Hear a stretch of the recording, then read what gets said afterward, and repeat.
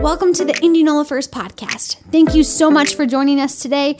Our prayer is that this message will inspire you, encourage you, and launch you into life-changing action. I am very excited about the series we've been in. It's really just a careful study of the book of Ephesians. And I hope some of you have jumped into the book of Ephesians and read through it. It's only 6 chapters, so you could read it every single week and really not ever get to the bottom of all the depth of meaning that's in that book. It's such an awesome book for living, for just knowing how to live your life in Christ. And we have been looking at it a little differently. We've been looking at it through the message of unity that's in that book. There's so much about unity. And Psalm 133:1 says, "How good and pleasant it is when the people live together in unity." How many would like a little more unity in their life, in their home, with their spouse, their kids, with their brothers and sisters in Christ? God sees that is good and pleasant. You know, one of the things about unity that I think is so interesting, it's something Jesus prayed for, and what he prayed for hasn't come to pass yet. It's often called the one unanswered prayer of Jesus. It will be answered. You know, don't be worried. It's going to be answered.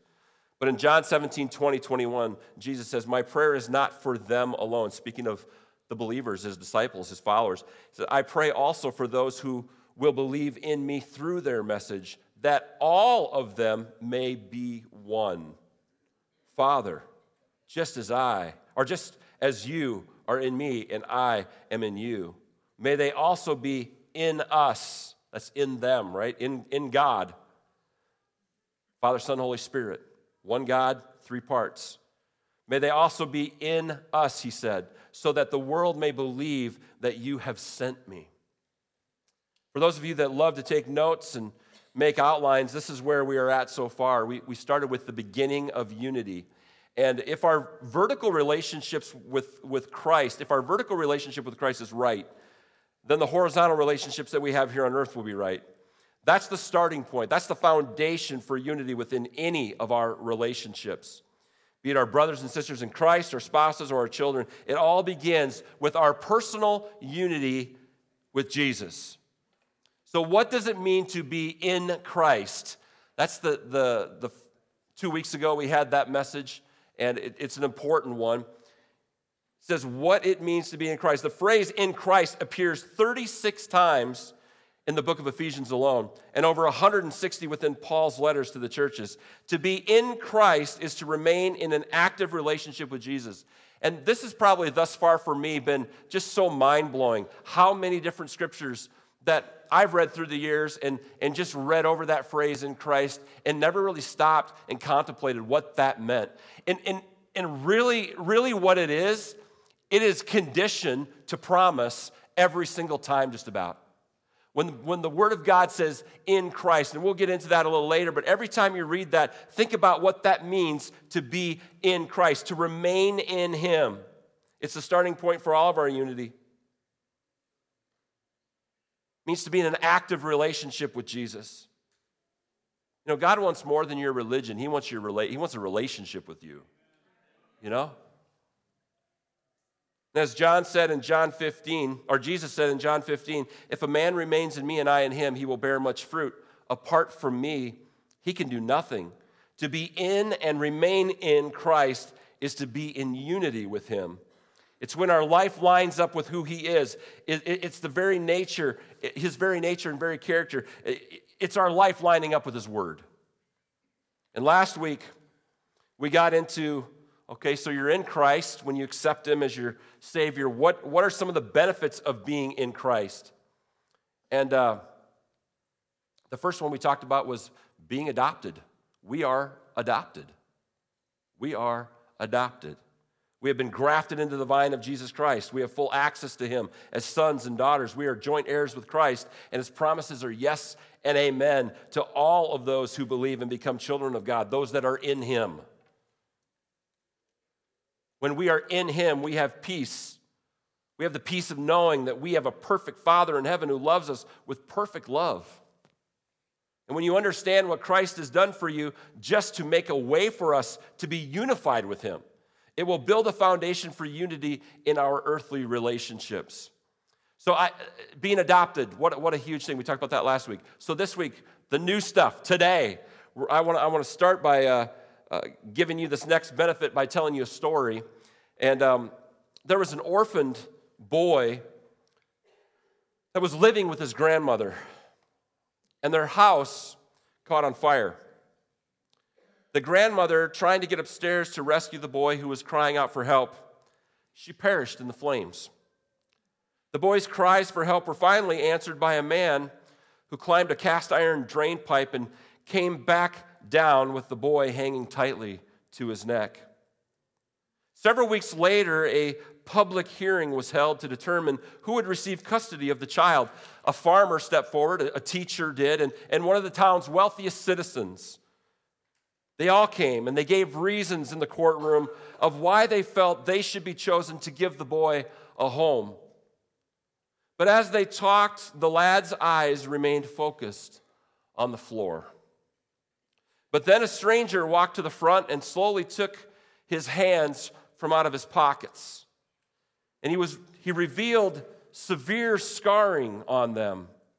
And the crowd gasped as the boy cried out in recognition. And with a leap, he ran to the man and threw his arms around the man's neck, holding on for dear life. This was the man who had saved his life. His hands had been burned severely while he was climbing up the scalding hot drain pipe. One by one, the other men stepped back and silently walked away, leaving the boy and his rescuer alone. Why? Because those marred hands, those scars on his hands, they settled the issue completely. And if you didn't connect the dots already, the nail-pierced, scarred hands and feet of Jesus should leave no doubt for who has paid for you. To who has paid for you. Our verse today, and really just the first half of the verse, is Ephesians 1, 7a. It says, in him, we're moving along in Ephesians here, in him, it's a benefit of being in Christ. In him, we have redemption through his blood. We have been redeemed, church. We have been redeemed. Turn to your neighbor and say, you've been redeemed, brother, sister. The word redeemed means to have been paid for.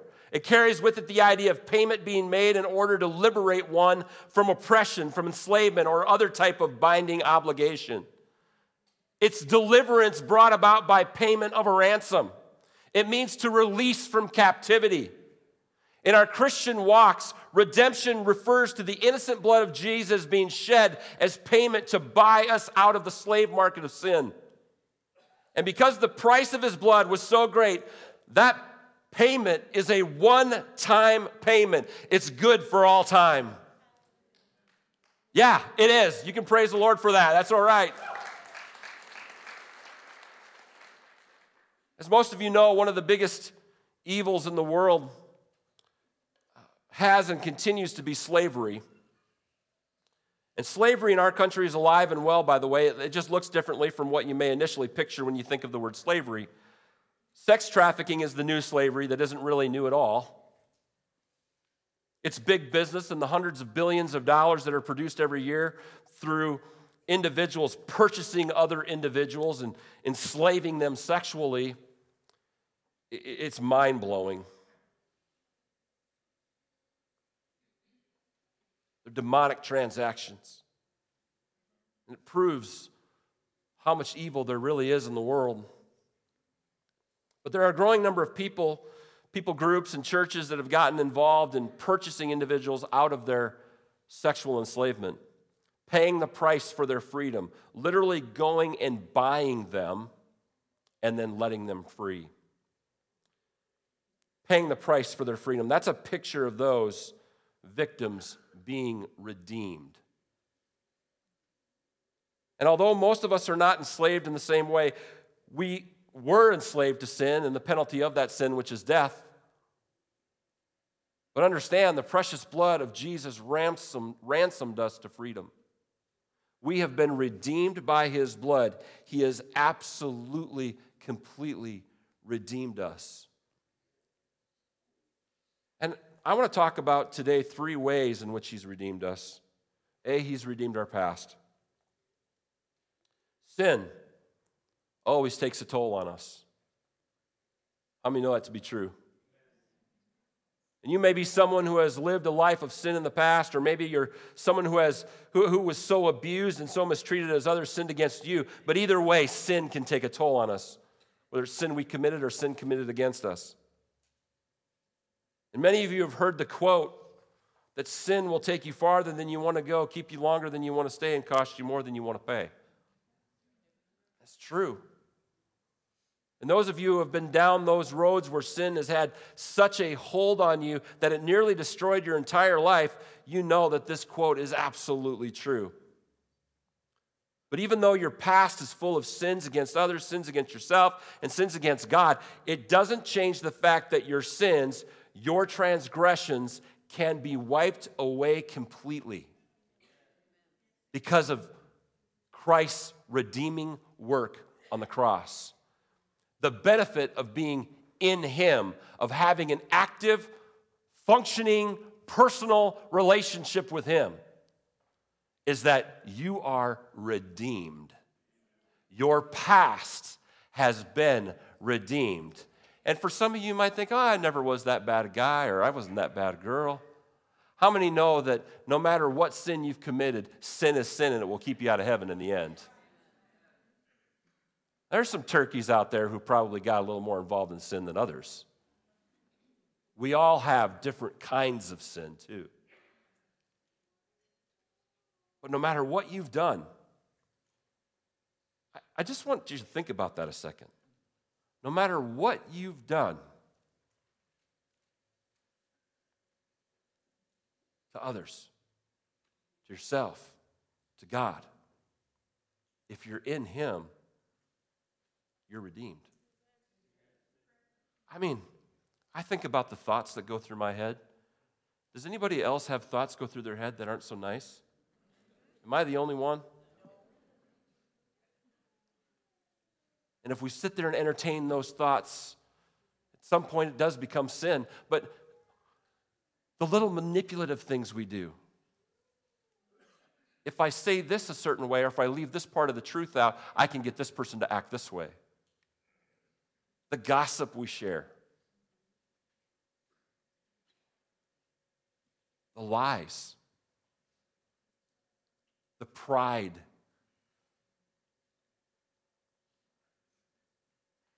the treating others as dirt. We've all sinned. All of us. I like what Psalms 103:12 says. As far as the east is from the west, so far does he remove our transgressions from us. You have been redeemed. And by the way, as far as the east is from the west, that's infinity.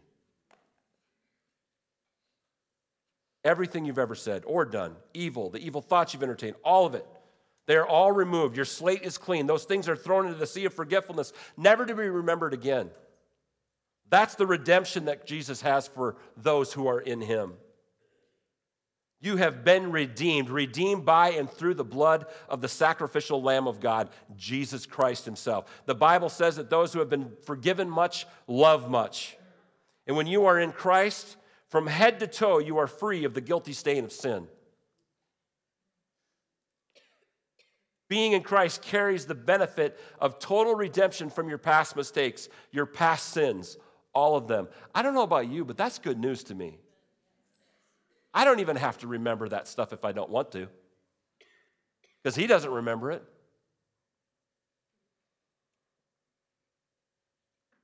Maybe that's a good thing to tell the devil sometime when he keeps reminding you of your past. You can just say, you know what? God's forgot it, so who are you to remember it?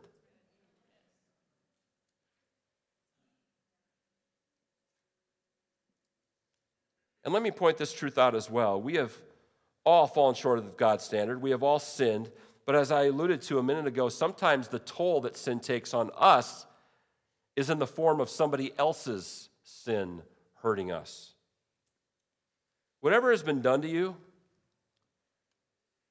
whatever abuse you've endured at the hands of an abuser, be it mental, physical, sexual, verbal, emotional, whatever abuse you're talking about, Christ has not only redeemed you from your enslavement to sin, but your enslavement to the effects of what someone else's sins have brought upon you.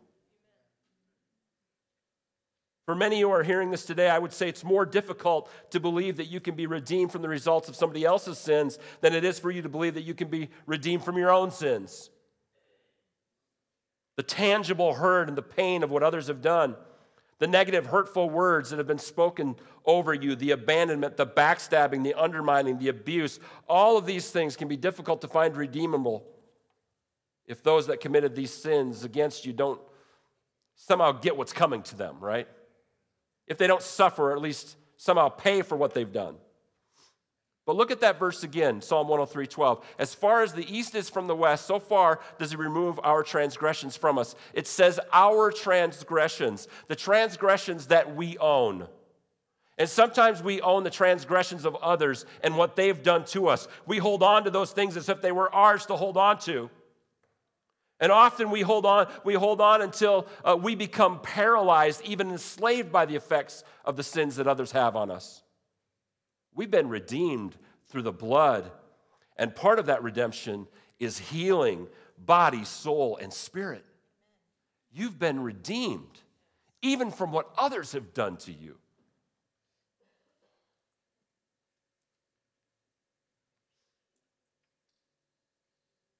Can I say something kind of strong? Are you listening this morning? In some cases, we hold on to offenses and what others have done to us, and we own them, even though they're not our transgressions, they're theirs, but we hold on to them and we let them affect us. Sometimes we do that because those offenses and abuses actually become useful to us. We can even begin to use them as excuses for why we're not going to move forward in all that God wants us to do. That's tough, I know. I don't have to do what God's telling me to do because of what's been done to me. That's what I'm saying. God says forgive. I don't have to forgive. Do you know what he did to me? Do you know what she did to me? Do you know what that person did to me? I don't have to do that. That part of God's word isn't for me because of I'm a victim of that.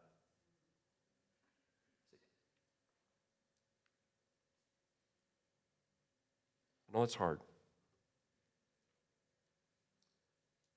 But your past, everything you've done, everything that's been done to you, it has been fully paid for. You have been ransomed out of the slavery that those sins have created. If you are in him, your past is redeemed, church. It's redeemed. He's redeemed our present. The second way we've been redeemed.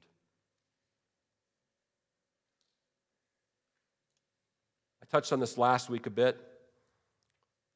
Although we are in him, that old sinful nature within us tries to continually pull us back into those things that so easily ensnare and enslave us. Not to mention that we are constantly the target of Satan's plans to kill and destroy. The result is we miss the mark sometimes. How many know we sin sometimes? Even now, even after we've accepted Christ, even after we've started this relationship with him, we're walking in him, we're solidly in him, but we mess up from time to time. Anybody ever mess up?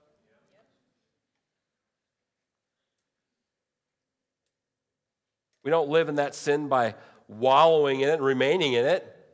That would be the equivalent of detaching ourselves from the true vine of Jesus Christ and trying to draw life from another source, which is unlike the one who remains in Christ, right? Who's in him.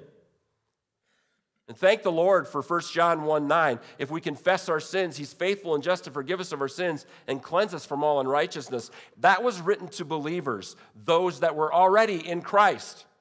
So how awesome is it that Jesus knew we would struggle to stay in him all the time, 100%. And so the provision was made that we could be cleansed and redeemed of our present sins through confession.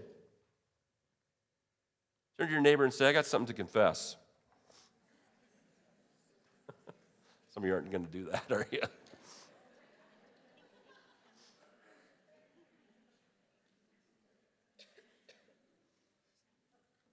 As a young Catholic, I used to go to confession, and the priest was behind a screen, and I would kneel down and begin to share all the sins that I had committed since my last confession. And he would then instruct me to pray certain prayers that I had memorized, and my sins would be forgiven then, right? Now I got to tell you, I know that the priest can't forgive me of my sins. That's for Jesus to do. And I can go to him whenever I want, Jesus. But the Catholics are on to something when it comes to confessing. That's the Catholics calling. It always felt, for me anyway, it always felt amazing to confess those things to others, those sins to others, and to the priest. It felt good.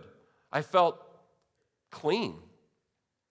I felt liberated to be transparent and honest about my thoughts and my actions that were sinful. It really was liberating.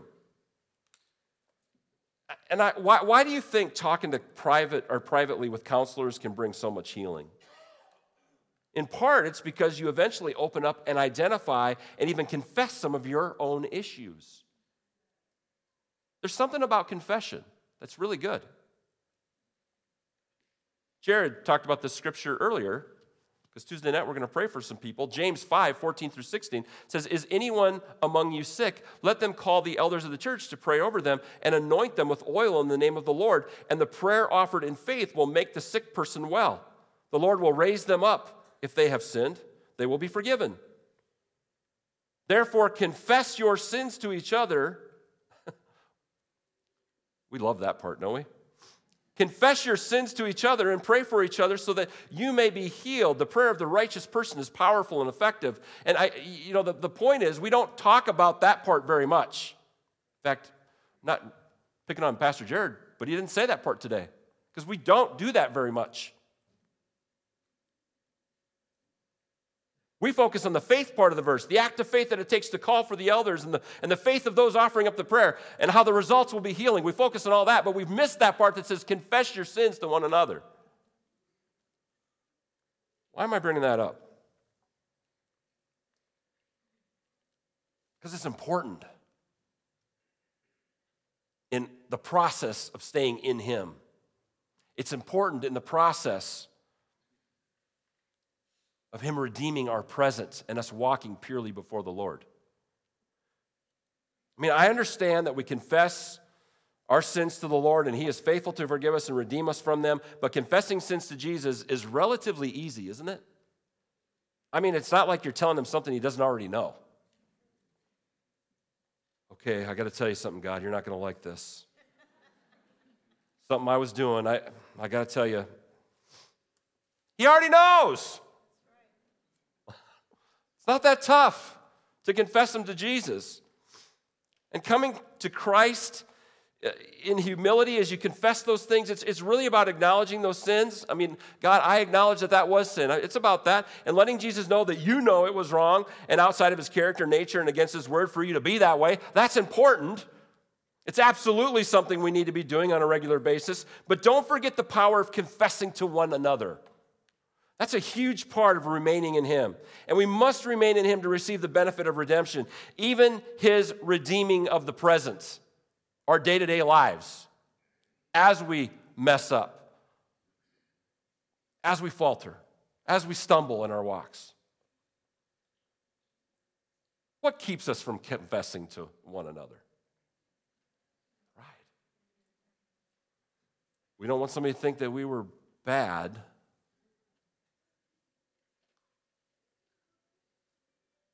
You know, one of the marked things that seems to always happen when the spirit of revival is poured out, is people start just confessing sins.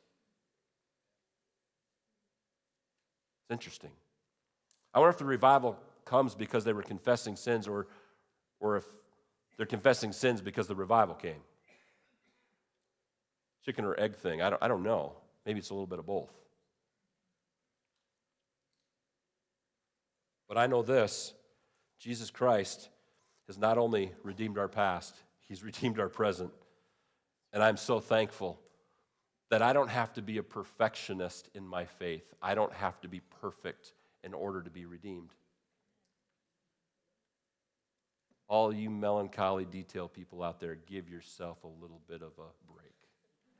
Can we do that? Give yourself a break.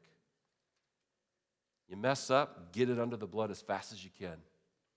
You say something you shouldn't have said, confess that sin to somebody. Even the person you said it to, say, you know what, I just said that. That was sin. That was wrong. I apologize. You can walk in that redemption. And it's fun. He's also redeemed our future. In 2009, you probably remember that U.S. Airways Flight 1549 en route from New York City's LaGuardia Airport to Charlotte, North Carolina, was struck by a flock of birds just after takeoff, which were sucked into its engines, causing the plane to lose all power. To avoid crashing, pilots Chelsea Sullenberger and Jeffrey Skiles were left to literally glide the plane to a belly landing on the Hudson River just off the coastline of Midtown Manhattan. Because of their cool heads, quick thinking, and incomparable skill, not one life was lost. All were rescued before the aircraft, already filling with water, sank to the bottom of the just above freezing Hudson River. And who could possibly forget that iconic scene of those 155 souls on board who climbed out of the fuselage of that plane into the frigid cold of a New York winter and onto the wings of the plane to await rescue? There was really no time to consider grabbing personal items like handbags or luggage, briefcases or cell phones, or even coats and hats. All had to be left behind in the mad dash to exit before the plane would sink. Yet somehow many of those personal items have been returned to their rightful owners, fully cleaned up and restored as if they had never been lost in the first place. ABC News reported that after the accident, U.S. Airways called Global BMS, a Texas-based company that specializes in disaster recoveries. And when the jet was hauled up out of the Hudson and placed on a barge for inspection by accident investigators, Global official Mark Rocco was there walking the cabin to tag and remove personal items to return them. He said this, it looked like everything was in a dirty car wash. It had been in a dirty car wash. A lot of the overhead bins were still closed. A lot of things were still stored under the seats. I saw a wallet on the floor and wondered why hadn't it floated out of the plane. Everything was soaked and smelled of jet fuel. But every item the Global workers found was tagged with a unique tracking number, bagged and placed on a refrigerated truck bound for a Texas warehouse. They froze them, they freeze-dried them. Freezing them puts things into a suspended animation kind of state. So back in Texas, they began defrosting, cleaning, and restoring everything that they could, including everything inside carry-ons and suitcases, and figuring out who owned what. While many items couldn't be fully restored, many of the computer hard drives, cell phones, electronic stuff, things like that weren't restorable. But most items were meticulously spit-shined, dry-cleaned, reconstructed, and refurbished to at or near original condition. You have to really admire the commitment and perseverance of U.S. Airways global disaster teams, determination to restore, renew, and return to their owners every piece possible of their lost possessions. And there was things like diamond rings that husbands had given wives, and there was all sorts of things. If you go through the list, there's like 30,000 items that were recovered. It's crazy. You have to admire that commitment. It's impressive, to say the least. However, there is a day coming when one who is far more committed, far more determined, and far more capable will restore, and he'll renew, and he'll redeem all things. Amen. All things. If you are in Christ, amen, If you are in Christ, you are living in this sin-sick world as one of God's redeemed. And sometimes we probably look like we've gone through a dirty car wash. But church, not only has he redeemed our past and our present, he has redeemed our future. We may feel the effects of sin and all of the destruction it causes while we're still living on this earth, but on that day, we will no longer be subject to any of sin's destructiveness. Isaiah 65:17 says, "For behold, I create new heavens and a new earth, and the former things shall not be remembered or come into mind." There's some things I don't want to remember. Revelations 21:1-5. "Then I saw a new heaven and a new earth, for the first heaven and the first earth had passed away, and the sea was no more. And I saw the holy city, New Jerusalem, coming down out of heaven from God, prepared as a bride adorned for her husband. And I heard a loud voice from the throne saying, 'Behold, the dwelling place of God is with man. He will dwell with them, and they will be his people. And God himself will be with them as their God. He will wipe away every tear from their eyes, and death shall be no more. Neither shall there be mourning, nor crying, nor pain anymore, for the former things have passed away.' And he who was seated on the throne said, 'Behold, I'm making all things new.' Also he said, 'Write this down, for these words are trustworthy and they're true.'" There is a redemption coming like we can't even get our minds wrapped around, church. I like what 1 Thessalonians 4:16 says, "For the Lord himself will come down from heaven with a loud command, with the voice of the archangel, with the trumpet call of God, and the dead in Christ," there it is again, "will rise first." I've said this many times in the church. I've said this many times out at the cemetery. I got to go over here and get a Kleenex. But there's a reason why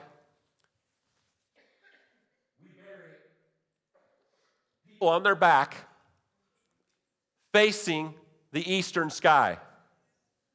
It's scriptural, and every cemetery does it. They have their east. They know. You ask the funeral directors, they know which way is east.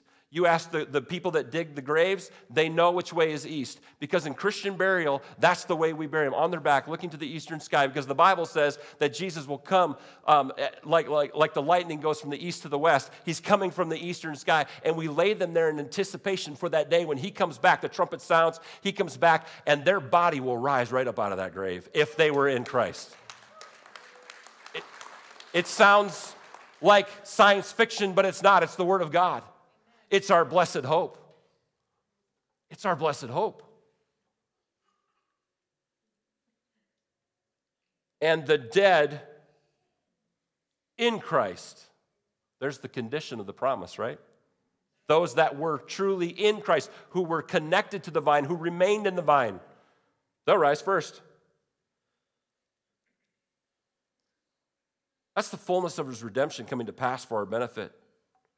For those that are in Christ, there will be nothing but joy, unspeakable joy. The fullness of his redemption on that day is really, again, like I said, it's beyond our human comprehension. All will be redeemed.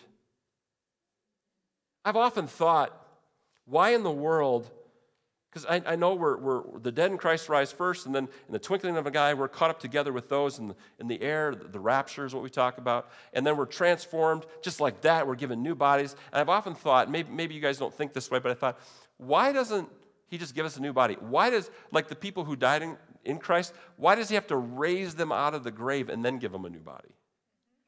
Why does their body have to be transformed? Like which is similar to, if you look it up, the process of the metamorphosis. That's really the word there. Why not just give them a brand new body and say, okay, there you go? Because we know to be absent from the body is to be present with the Lord, right? We know when we die, we go, our soul and our spirit go to heaven. We're there, but our body's here. So why raise that body up? Why not just come back with Jesus, your soul and spirit, and then just be given a new body? Because of redemption. Because Christ will redeem all things. He's redeemed our future. And even, how many have ever prayed for somebody like crazy, and they passed away anyway. Anybody in here, or is it just me? We all have, right? That day, when that body is raised up out of the grave, guess whose prayer is answered on that day? Everything will be redeemed. Paid for. The fact of the matter is, he's already done it.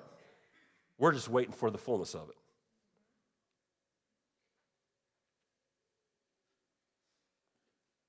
He's redeemed our past, he's redeemed our present, and he's redeemed our future. Redemption. He's paid for us. He's ransomed us. And this morning, I want to take some time to reflect. I want to reflect on our redemption, past, present, and future, and what his broken body, his shed blood, the price that he paid for that redemption, your redemption, my redemption. That's a pretty big price. Perfect, innocent blood shed for all of humanity. The weight of the world's sin upon his shoulder. Dying for not just those who would receive him, dying for everybody, so that everybody would have a chance.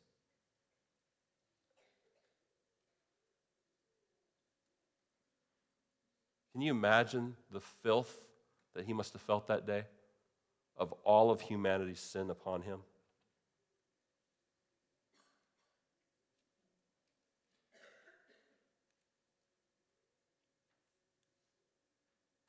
Communion taken together as one body.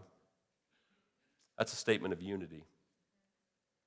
It's part of us unified together. It's part of us doing what we need to do to stay unified with Christ. Partaking of the bread and the wine as symbols of his body and blood. Taking it as an act of remembrance, a remembrance of what he has done for us in the past, present, and future. The Word of God tells us that we should not take communion unworthily or in a flippant way. We need to make sure that our hearts are pure before him, that we've confessed our sins to him and to others who we may need to confess to, or even ask forgiveness from.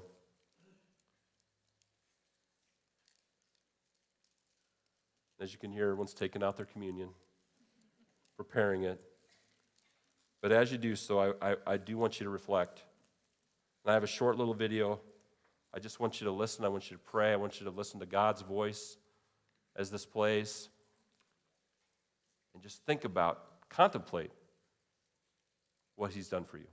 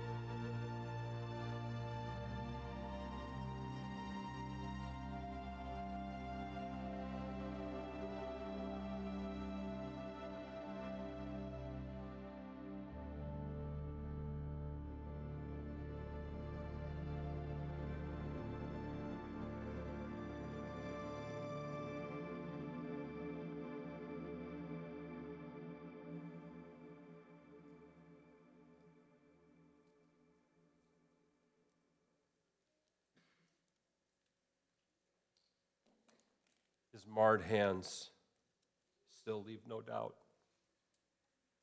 of who has purchased you. On the night when he was betrayed, the Lord Jesus took some bread, and he gave thanks to God for it. Then he broke it in pieces and said, "This is my body, which is given for you. Do this in remembrance of me." Let's pray. Lord God, I thank you so much that you gave your only Son for us. Jesus, you allowed yourself to be crushed on our behalf. The filth and the weight of the world's sin literally upon your shoulders, crushing you, crushing your body.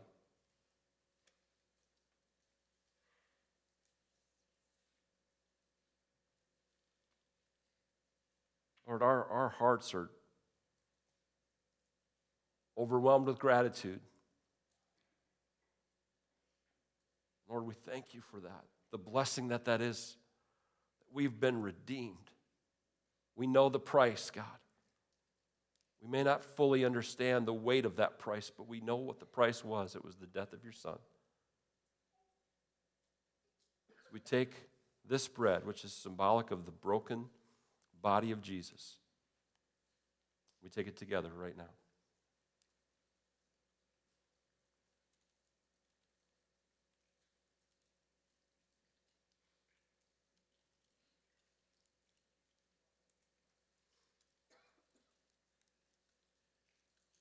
In the same way, he took the cup of wine after supper, saying, "This cup is the new covenant between God and his people, an agreement confirmed with my blood. Do this in remembrance of me as often as you drink it. For every time you eat this bread and drink this cup, you are announcing the Lord's death until he comes again." Lord, we thank you for your shed blood. Literally the price of redemption. And God, as we take it together today, I pray that we would remember to stay plugged into the true vine of you, to remain in you, to be in Christ.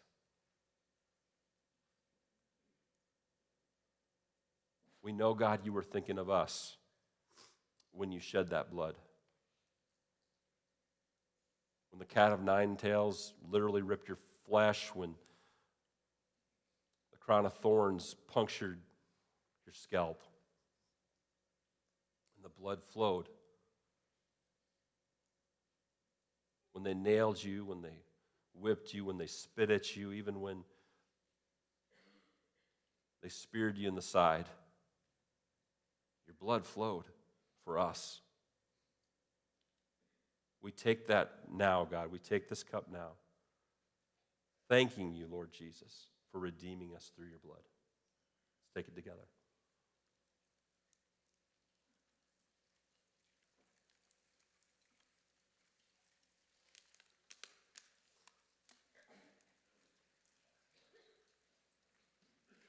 How many are thankful that you're redeemed?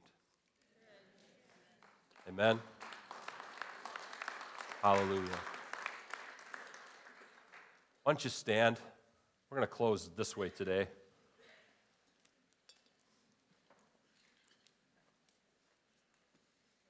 Stretch your arms out a little bit, lift them up.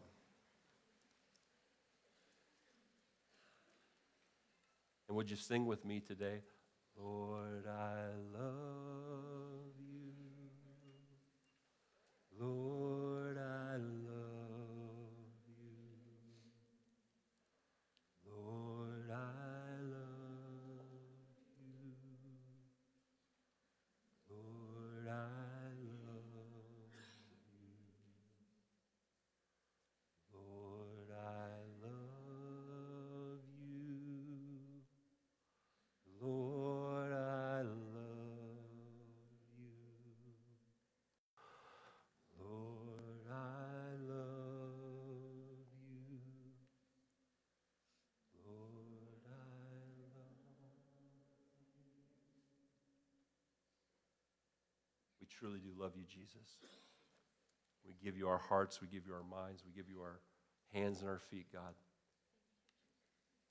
As we remain in you, Lord, I pray we would be woke to the fact that we have been redeemed, past, present, and future. You talk about woke culture. When the church figures out how redeemed they really are, that's woke. Wake us up to that, God. Wake us up to that. In Jesus' name, amen. Well, love on somebody. Thanks for being a part of the Indianola First podcast. Join us next week to stay updated on our latest messages.